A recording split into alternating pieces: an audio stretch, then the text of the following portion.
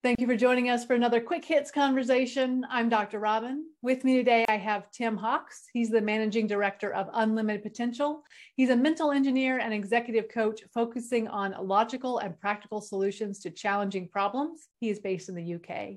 I have Rabbi Yonason Goldson. He's the ethics ninja and the hitchhiking rabbi. He helps companies create a culture of ethics, and he's the founder and co-founder of two interesting podcasts. I have Gary Fredericks. He is the CEO of On Point Partners, where they provide back office services for small businesses. The question I have for you today, a little bit tricky, I think. What's the difference between optimism and hope? I would say the difference between optimism and hope is the difference between John Lennon and Paul McCartney. When Rolling Stone they rated the top 100 songs ever, number 2 was Imagine by John Lennon. I hate it. I don't hate the music, beautiful music. I hate the sentimentality of it. It's completely detached from reality. I mean, it sounds wonderful, but how are we going to get there? We're not. It's not going to happen. Forget about it, right? Optimism is related to the word optimum, right? That which is the highest achievable, the highest possible, or even the highest theoretical. But that turns into irrational idealism. And it's often not healthy, because if you're expecting something that is unattainable, you are setting yourself up for disappointment. Whereas my favorite song from Paul McCartney, one of my favorite songs of all time, is Let It Be, which is also a very hopeful, encouraging type of song and message, but it's grounded in reality. Right? When all the broken-hearted people of the world will see, there will be an answer, right? There's a chance that they will see, right? Is a chance, right? It's possible. We're hopeful. We're looking in that direction. The etymology of hope is kind of interesting. They're not quite sure where it comes from. When it comes from, apparently, hop to a place of refuge, right? To get oneself to a better situation. And of course, the national anthem in Israel is Hatikva, which is the word hope.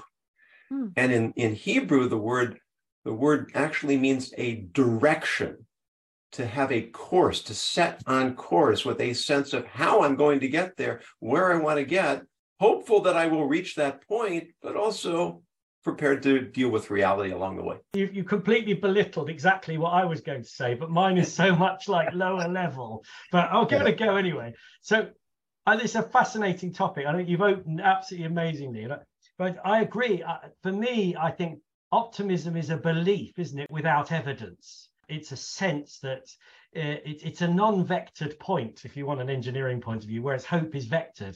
For me, hope has a journey. So, I hope I will be this. There's a sort of, it might not be a clear path, but there's a loose string that leads the end of your hope to where you are now. Whereas with optimism, there's no string, there's just nothingness. And so therefore, as you say, optimism leads to a much higher opportunity of disappointment than hope does. I've had, in my business life, I've had people all the time ask me, well, what are your goals? And my goals are always 100%. And that's optimism. I don't think I'm ever going to get there, but I'm not going to quit until I get to 100%. So I always say, you plan for the worst and hope for the best, right? So you have a plan, and what I'm hoping for is that I can get to where I want to be, which is a reasonable place, not an impossible place. So for me, hope is that place I can control. I wonder whether it's a really good point there, Gary. I wonder whether hope is something you carry with you now that tells you you're going to get there, whereas optimism is something that you carry in the future that you may reach. For me, optimism is the general idea that this is going to turn out. It's going to work. I don't know how it's going to work. But I feel like hope can be a little more flippant, and like you can say, well, I hope so. And you just kind of, I'm not sure, but we'll see.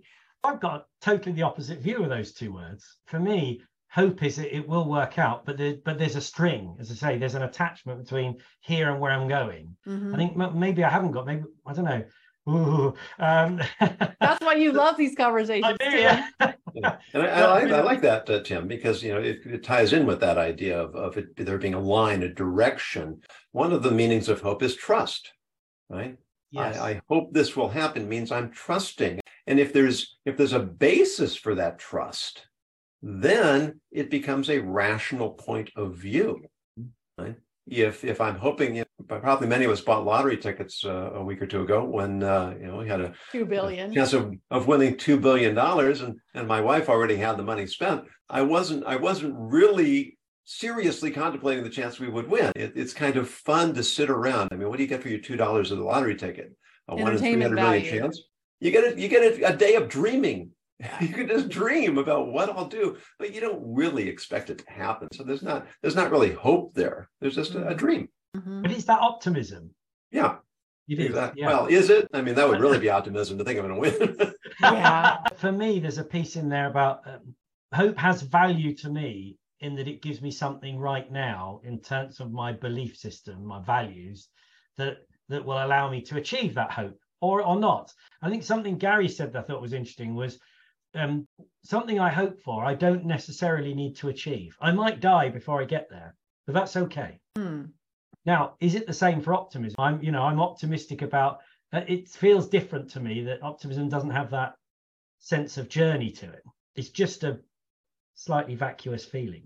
Optimism to me was always a feeling. To go back to the Beatles and to John and Paul, I always thought John's music always gave me a headache because there's something was wrong and he was trying to fix it. Paul's music always made me smile. And that was the difference between the two. And I think as kids, they were, able to write together and do really well. But as they grew older, they started to, their ideals started to split apart.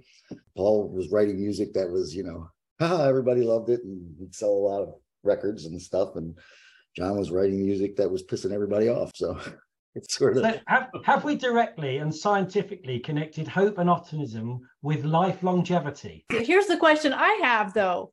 Is hope or optimism more grounded in reality? I think optimism is more grounded in reality, but I do think that hope springs eternal, whatever that means. I don't know. I think what Tim, what you and I have been proposing is that that idea of a thread or a direction is the connection to reality. So yes, indeed. Yeah, I would argue that hope is more grounded. One of the conversations I just remembered in one of my podcast episodes, we talked about hope, and we came up with the argument that if one is not hopeful, one really can't be ethical, because you have to have a sense that things are going to work out, that life is moving in the right direction. A nihilist is somebody, nothing matters, nothing makes a difference. So what difference does it make whether I do the right thing, whether I act the right way? I think we really need hope to guide us in being people who are ethical, productive, contributing members of society. So what does it mean for hopes to be dashed then? Well, sometimes we are disappointed, aren't we? But what do we do next? I feel like optimism allows me to have more give and take in the dashing of my hopes. If hopes are dashed, it's like, oh, all is lost. Whereas optimism is like, oh, that didn't work out. Let me try something else. So for me, hopes are dashed is a fairly glib statement, because for me, hope is eternal. I'll always have that hope. I'll always have it. Even if I don't know what it is, I hope I'll win that lottery.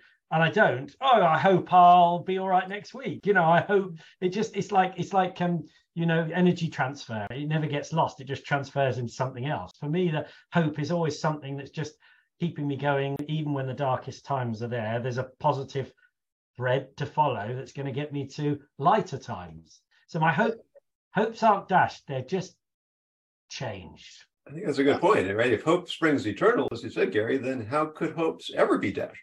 I think hope is it's tied in with confidence. I think if you have confidence in yourself, you have hope. I think if you don't have confidence, you have optimism. That is our 10 minutes. So I'm going to tell you this. I started this conversation optimistic that it would be a good one, and I'm ending it hoping that it was. Thank you. And I'll talk to you all again real soon. Thank you. Thank you. Thank you.